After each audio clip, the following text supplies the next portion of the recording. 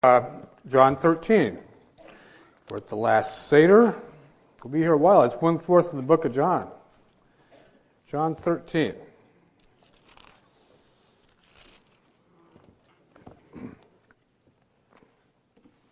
And you are coming next week, right? Next week for the skit, right? Hope you're not disappointed.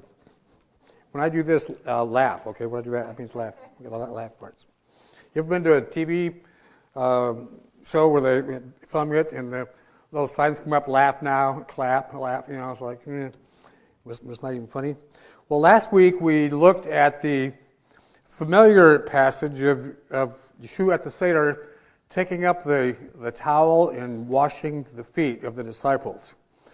And I said that there was more to the story than that. I'm not going to go into all of it even this week, but the other part of that, and we ended with this, is that he actually put on the garb of a servant. It wasn't just he picked up a towel.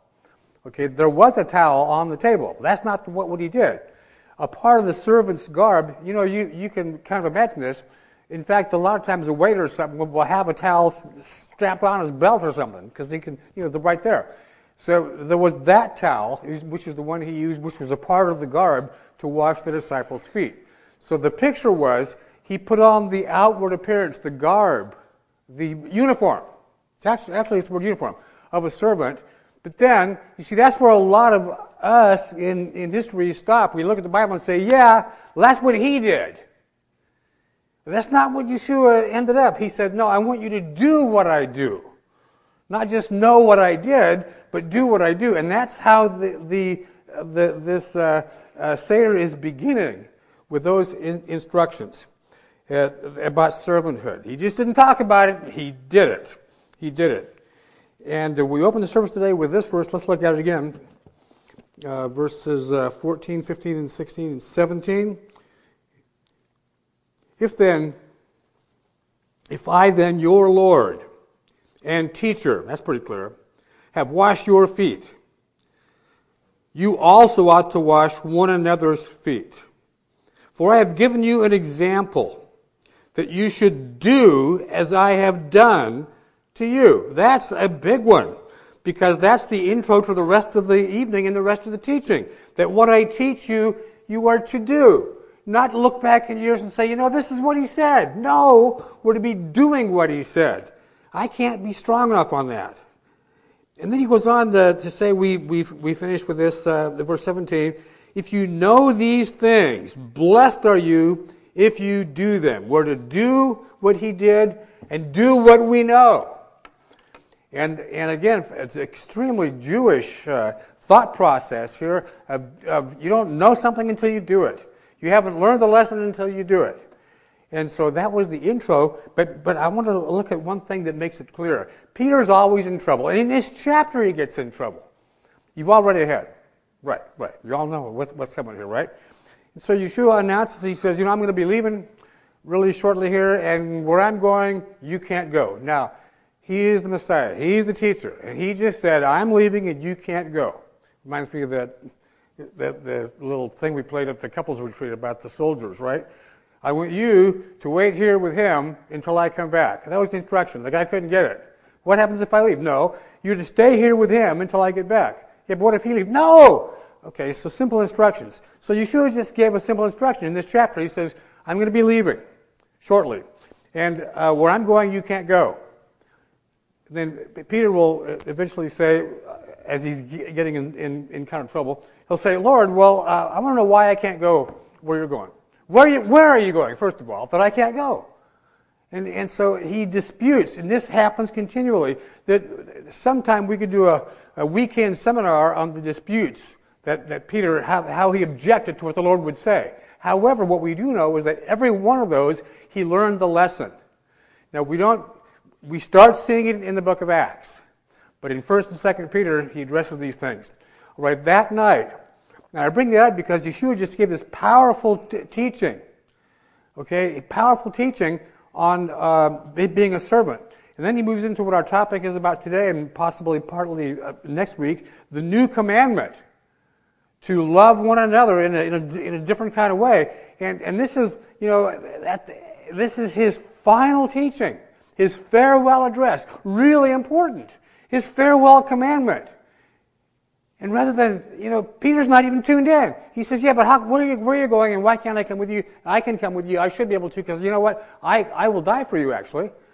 And it's like you missed the point of what he was just talking. You weren't even tuned in. But we see in 1st and 2nd Peter that it all came back and he learned the lesson. Okay, so Yeshua was saying, do what I do. So turn to 1 Peter chapter 5.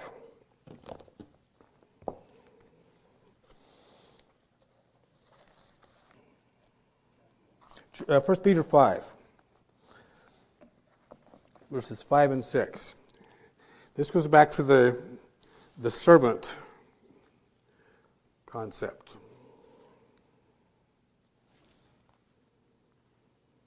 Yeah, okay. Likewise, you younger people, he had aged back for this point. He was one back then, okay? Likewise, you younger people, submit yourselves to your elders. Yes, all of you, be submissive to one another. Now here's the part where I want to go. He's referring now back to the Seder. And be clothed with humility. That's an interesting word he chooses. God resists the proud, but gives grace to the humble. Therefore, humble yourselves. That's what Yeshua did that night. Humble yourselves under the mighty hand of God, that he may exalt you in due time, casting all your care upon him, for he cares for you. Peter learned the lesson that clothing yourself with humility. That's what Yeshua did that night. But it wasn't just in talk. He actually did it. He put on the clothes of a servant. Peter could say to these people, by the way, he's writing to the diaspora. He's writing to a Jewish audience. He could say, I saw him do that. I saw him clothe himself with humility. He actually took on the uniform of a servant. I mean, the Lord of life put on that uniform and got on his knees in front of me and washed my feet. He looked like he said, I saw him do that. He really did it. Then Peter's message would be, and we are to do it. See, maybe the highest calling is to be the servant. The highest calling, it's not the one who gets served, but the one who does the serving. And the world has it so backwards, and we get so easily caught up in the world's perspective. But it's the other way around. If you want to be great in God's kingdom, what? Be the servant of all. Be the servant of all. And it's not something we talk about. It's something that we do. Well, continuing back to chapter 13. I knew I needed to be with these here. Okay, chapter 13. Let's talk about a new commandment. We need more commandments. Don't have enough. Verse 34 and 35. Okay, Yeshua is saying, I'm going to be leaving soon. This is my last teaching, my farewell commandment. I'm bringing the whole thing together tonight. The last time I'm with you, and here's what I have to say. A new commandment I give to you. I give to you that you love one another as I have loved you, that you also love one another. What's so new about that? By this, those two words are really important. By this, not other stuff. By this, all will know that you are my disciples. I can just hear Peter now. Oh yeah, but what about this, Lord? What about this? What about this? We do this right. We do that right. No, by this, they will know that you're my disciples if you have love for one another. Wow, okay, the new commandment. I think the disciples were thinking that night, he gets up to teach. It's this final farewell thing. Now, finally, we get to the big stuff. Finally, the deep things, the depth of our faith. Finally, the meat, the real meat that's here. You ever heard that from anybody? Not from you, other people, right? Other places you've been. The real meat. Because we know all this stuff. A new commandment. We already know all that. You remember when we first started the book of John? I did say this. I said, as we start John, A lot of people say, why study that book? It's just so simple. It's not very deep. It's shallow. You should be studying some deep things. Well, and then verses like John 3:16. John 3:16, everybody knows that. Why bring that up, John 3:16? Well, I will say this, and I know you can look it up. Don't do that now. I have it at home somewhere. How many verses there are in the entire Bible? Okay, I have the number. It's a lot. But that is the single most important sentence in the entire Bible, right there. That's it. And it's the most attacked. The most attacked. It's attacked by believers that say, come on. Let's get to the really good stuff. That is the good stuff. And this is a new commandment that you love each other? Come on. Let's get down to more of the how-tos and let's talk about this. It's just very well addressed. The most important thing he would ever say. And he brings his entire ministry to a conclusion with this. He says to them, this is only to his disciples now, and those serving. The disciples were being served by servants at the Seder. It wasn't for the masses of people. It was for the group that believed in him. And what he's saying is, not only do I want you to know this, but you are to impart this as your message to the world. That's your message. It's one of love. Not long ago, on CNN, there was these. Was it CNN? No. It was. It was a network where somebody didn't know any better. Some college kid. One place you really shouldn't witness outside boldly is in the old city of Jerusalem in the Arab quarter. See. So you're going to get yourself killed if you do that. So you shouldn't do that. But see, some people don't know that, and they do it anyway. And this young college kid was out there handing out Gospels of John, is what he was doing in Arabic. And he's not too popular with the local community there. Anybody in the local community. And this guy picked it up. And he was angry. And he opens it up, and a word caught his eye. You know what the word was? Love. The word love is what caught his eye. And he looked at that, and he said, well, I'm going to a meeting, and we're going to talk about love. And it caught the guy's attention, and he came to faith. He came to faith because he wanted to hear about love.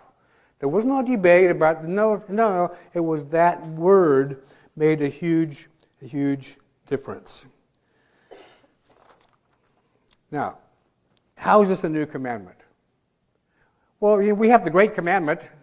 Part of it's the Shema. You shall love the Lord your God with all of your heart, soul, mind, and strength. You love God with your entire being.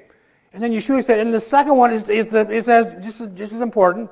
You will love your neighbor as you love yourself. Leviticus 19. I think it's 19 verse 18. Well, okay, so there it is, except that's not what this is. His command is not to love as we love, but to love as he loved. He changes that. He gives it an upgrade, big time upgrade. And if you think that's a piece of cake, let's see you do it. Because he expects us to do it. Yeshua's command is to love one another as he loved, not as we love. We are to love as we are loved.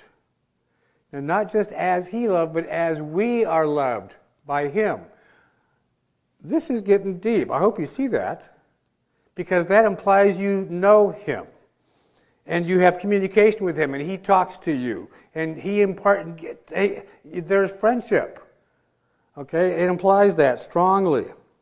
You understand that kind of love. Now, the love he has for us, the way he said I want you to love, this piece of cake stuff, okay, is not dependent on our cutesy qualities that make us lovable. Some of you have those. I was waiting for you to say, but you do too. But no, nobody said that. So it's okay. We'll go on. Okay. It's not based on that. You can get a little fuzzy dog at the store, and because he's so cute and bounces around, he's lovable. That's not what this is. Not even close, okay? He loves us irregardless of our strengths and our weaknesses, our talents and our abilities, because some have it and some don't. Some people think that they're called because of their credentials. You know, I have this degree, therefore I'm called. That's not what the Bible says. Because of their abilities. Take a look at the heroes of the Bible. Take a look at who Yeshua chose. I mean, Peter, give me a break. Thomas? Okay? Because of their achievements. Here's what I have accomplished. Therefore, I am called and chosen. Or your personality. Some of the people on TV have all that stuff. The personality. They're charismatic individuals. Doesn't mean they're called. They can get a big audience. In fact, I had a teacher in Bible college that said, that was when a part of the school was downtown L.A., and we've lost this touch, I think, over the years. Pershing Square, anybody know Pershing Square? Okay, it used to be.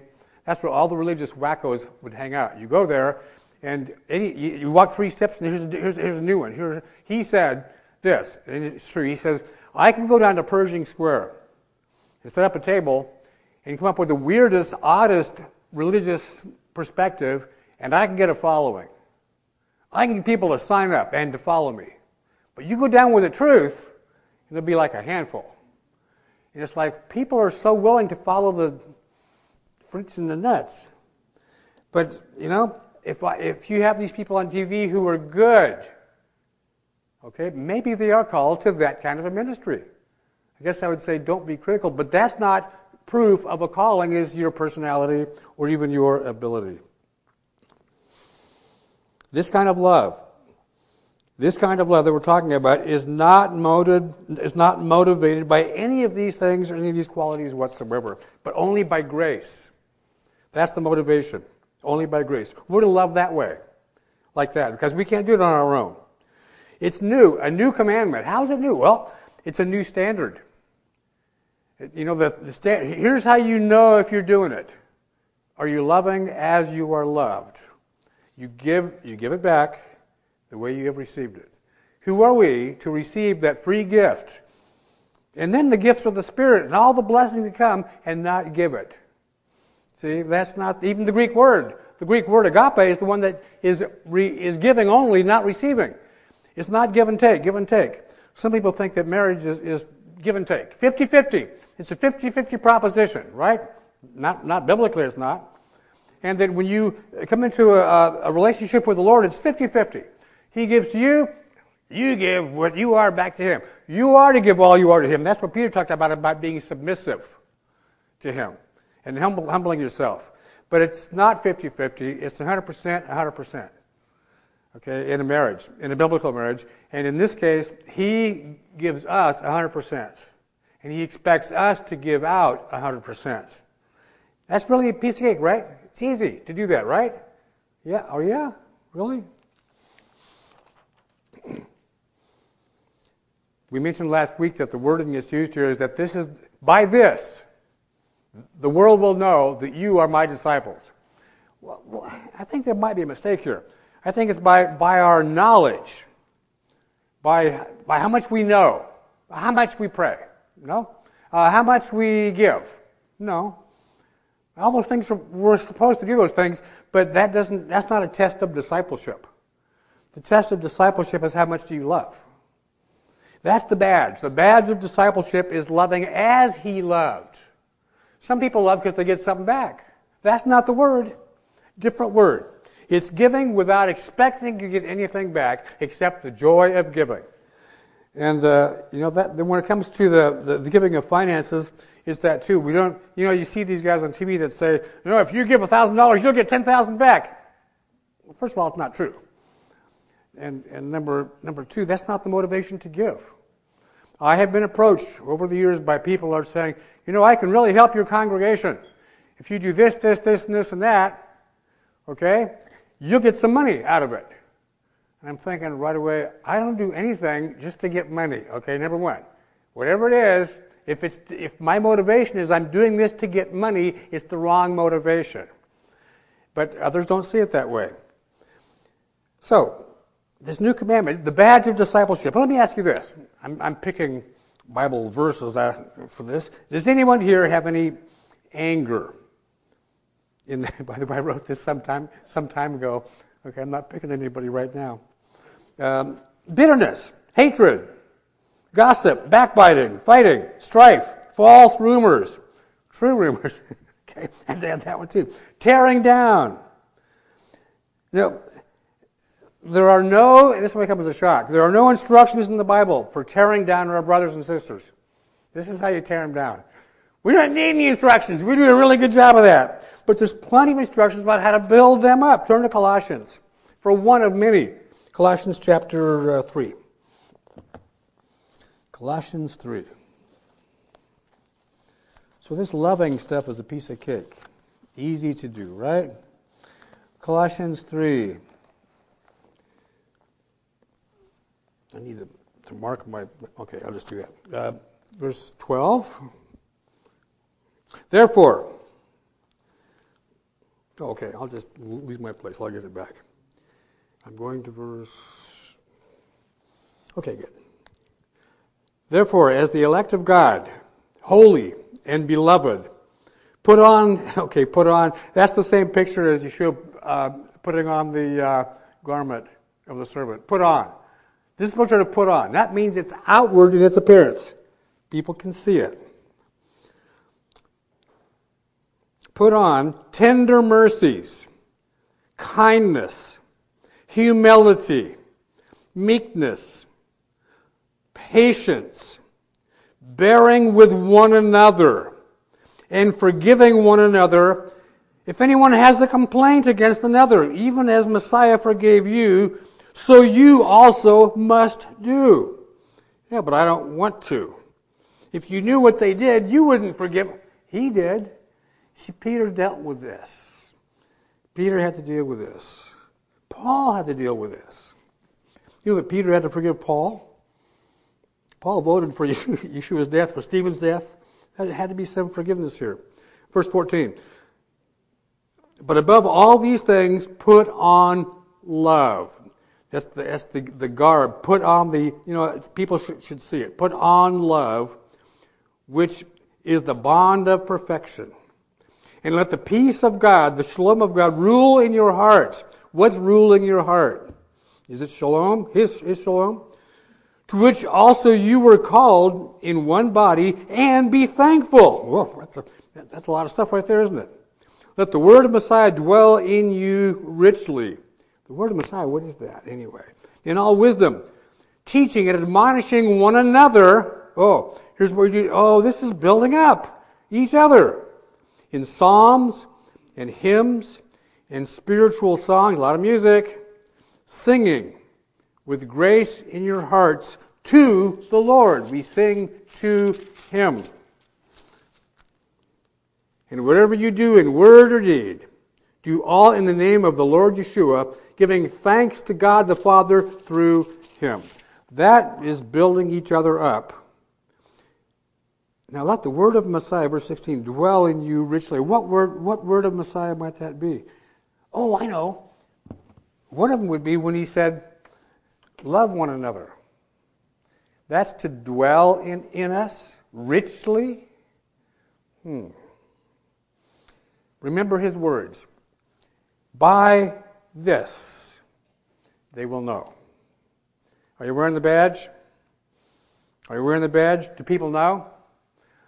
When NSA looks at your emails and your texts, as they do, isn't this amazing? We live in a time where they're admitting they're doing all that. You have no privacy at all. What do they see? Are you tearing people apart? Do they have enough evidence to convict you of wearing that badge? That's a follower of Yeshua. We can convict you for that. It soon could be against the law, like it has been in so many other countries. We always think, well, that's them. It'll never happen here. If it does, are you going to be convicted? Are you guilty? By this,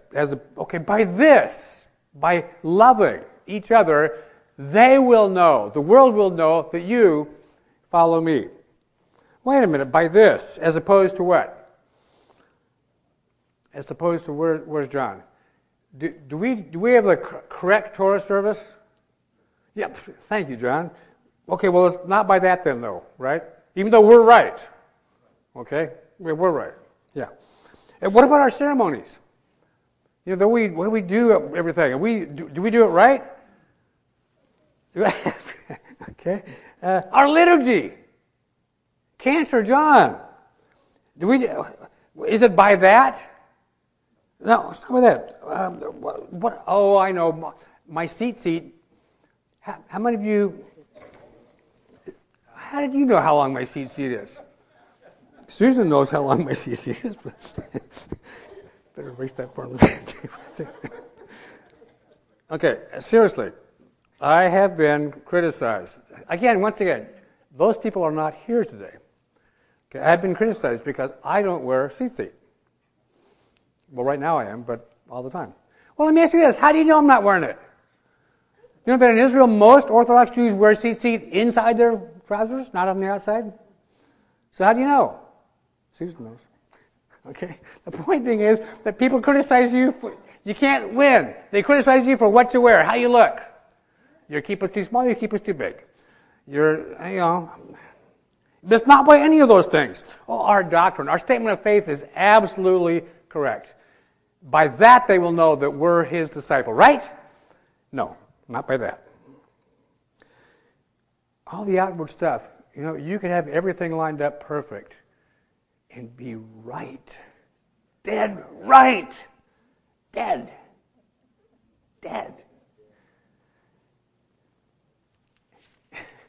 Paul caught it, 1 Corinthians 13. We're not going there today. But he's saying, there's three things that really matter: faith, hope, and love. But the greatest is love. If you're doing that, then you'll get the rest right. Because servanthood, we said last week, is a condition of your heart. You choose to do that. You don't think, what's in it for me? Because there's nothing in it for you. I'll tell you that right now. It's a condition of your heart. But it's the condition of his heart. And love is an expression of the heart.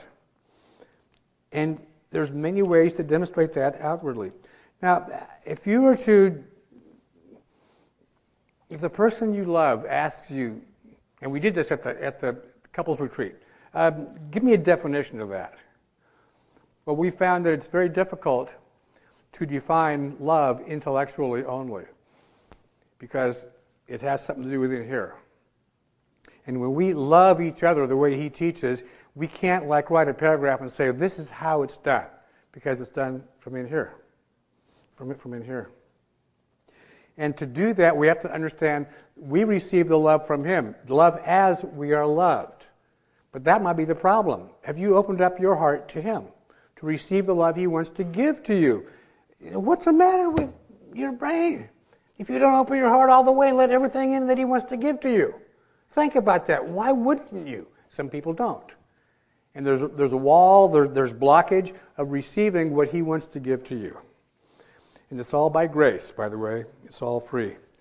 We're to love as he loved. How did he love? Well, there's a year-long series on this, but it was selfless. It was totally selfless. It was sacrificial. Peter, he got it right in his books. He said about that sacrificial part. He said, he bore our, in fact, this is in 1 Peter 2:24. He bore, listen carefully, he bore our sin in his own body on the tree. Do you hear Isaiah 53 in that? Peter was saying he did Isaiah 53 because his audience was Jewish. He bore our sin. Have you ever done this?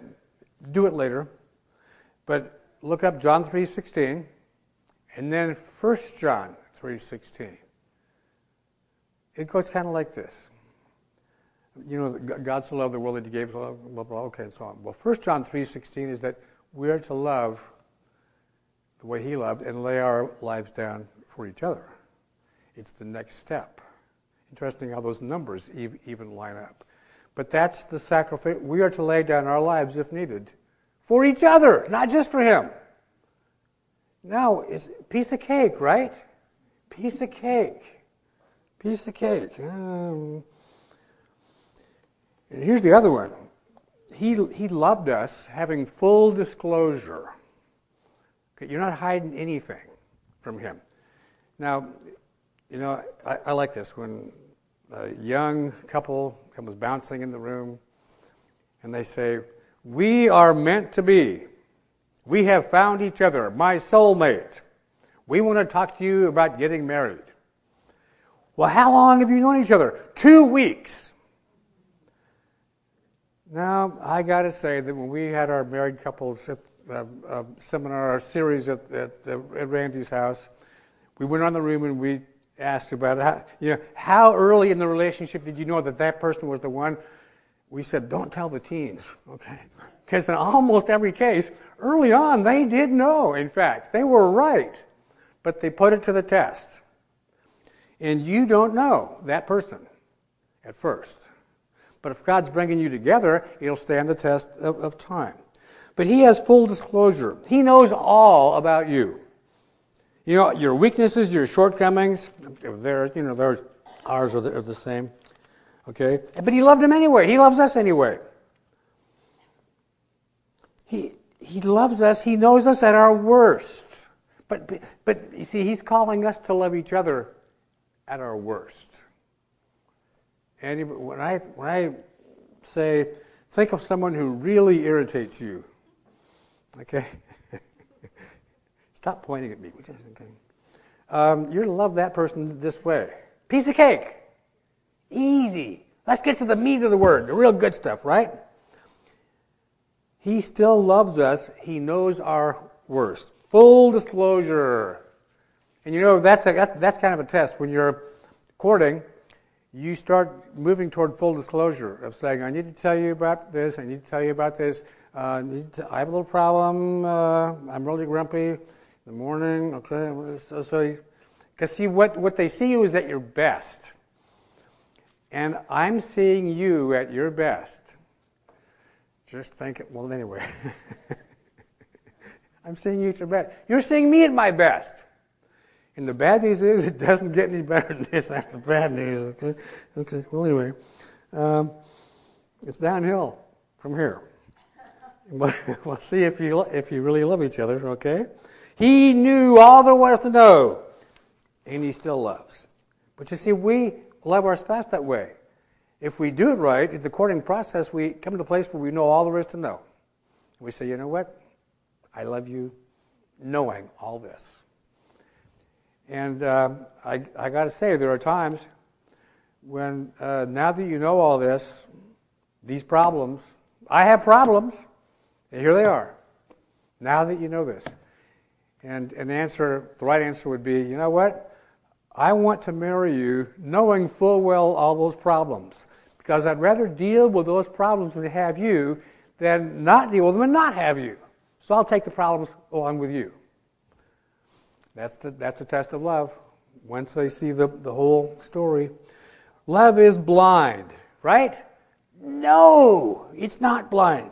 Blind love ends up in disillusionment. The word illusion is in there. Hear that word? It's an illusion.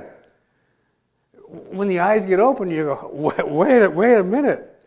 Real love, I coined this phrase myself. Real love is wide open-eyed. Real love, you see it. You see it all, and you still love. Because real love doesn't love a fantasy of a person. It loves the real person, just as they are. The whole person, all of them, just as they are. Yes, that's a line from a movie. Jack brought up a movie. I'm going to bring up a movie. I'm not recommending it, but there is a movie that I've seen. That the main point of the movie is that this young woman has a poor self-image, and there's a man that is interested in her, and the kicker is this: when he says, "I love you just like you are, just the way you are, I love. Don't change to this. No, I love you just." And her response was, "He loves me the way I am? Like, how odd! That's how you're supposed to be loved, just like you are. That's how he loves you."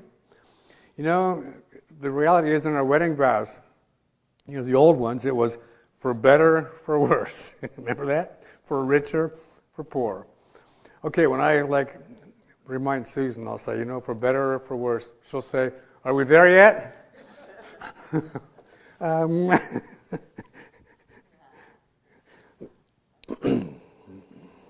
For richer or for poor, are we there yet? Okay. The evidence of a committed disciple is not all that other stuff, but it's how you love each other. Each other. And if we are to receive that love from Him, that means we have a friendship with Him. Now, does that work? Does it work? I'll give you 3 examples. There was a Roman historian named Tertullian. It was around the year 200, and he became a believer. But before he was a believer, he compiled some information, and he gives us a report. I'd like to read that to you. It's short. Here's what he found. This is about the year 200. Rome had sent spies to the meetings of the early Messianic believers because they were concerned about a rebellion against Caesar, against Rome. So they sent spies. They're sending spies today. Looking at us. How about that? He writes the following. This is what he said. The Messianics, or Christians, same word, are very strange people. Was he right? Yeah. They meet together in an empty room to worship. There are not even any images or statues. They speak of one by the name of Yeshua, who is absent. But they seem to be expecting him at any moment. Okay? And of how they love him and how they love one another. That's what he wrote. That is the truth. He said, these are weird people. They love each other. And they will love someone that's not even there. What a testimony. What a testimony.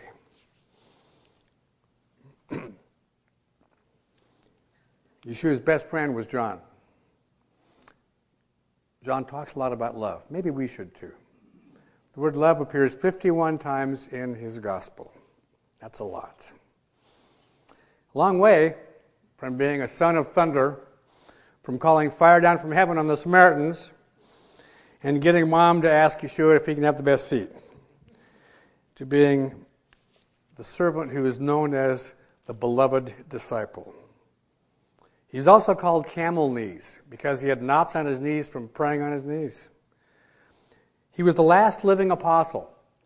He was a celebrity. I mean, it was like we could advertise, come and see the Apostle John. He knows what Yeshua looked like. You can tell him, you can ask him, did he have a beard? Did he have long hair? You can ask him anything you want. He's speaking tonight. We'd pack the place out, right? The celebrity. What the historians tell us is that he was old. He was very old. He had to be carried in. He couldn't walk anymore. And they set him down. And of course, there's a question time, right? Tell us the deep stuff, the good stuff. What do you think he would say? Love one another. No, we know that. Tell us love one another. That's what he would say.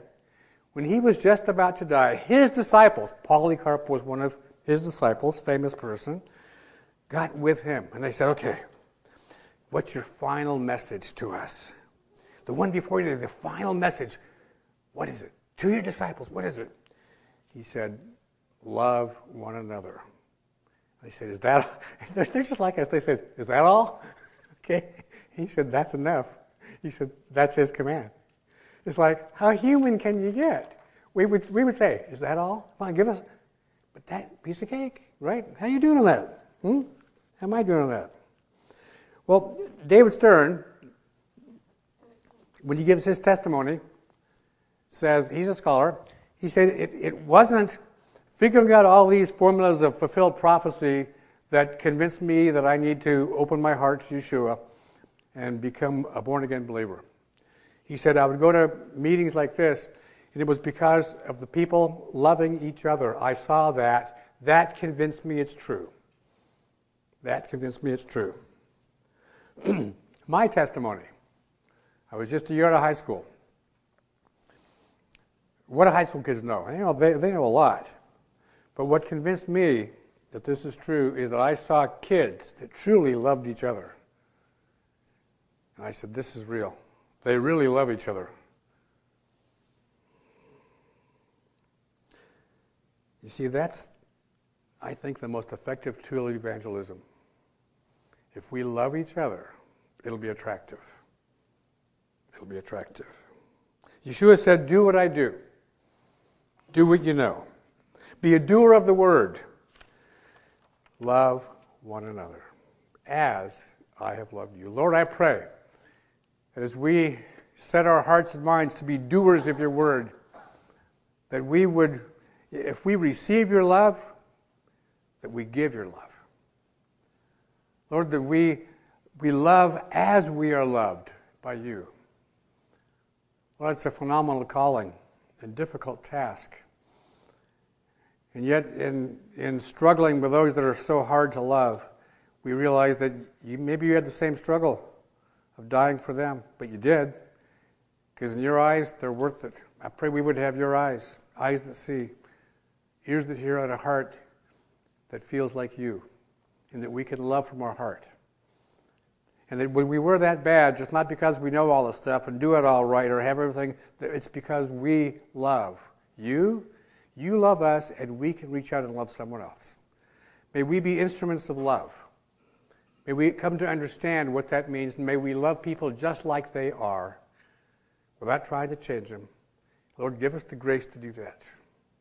And may we be able to reach out evangelistically, because love is at the core of all that we do. In Yeshua's name, amen.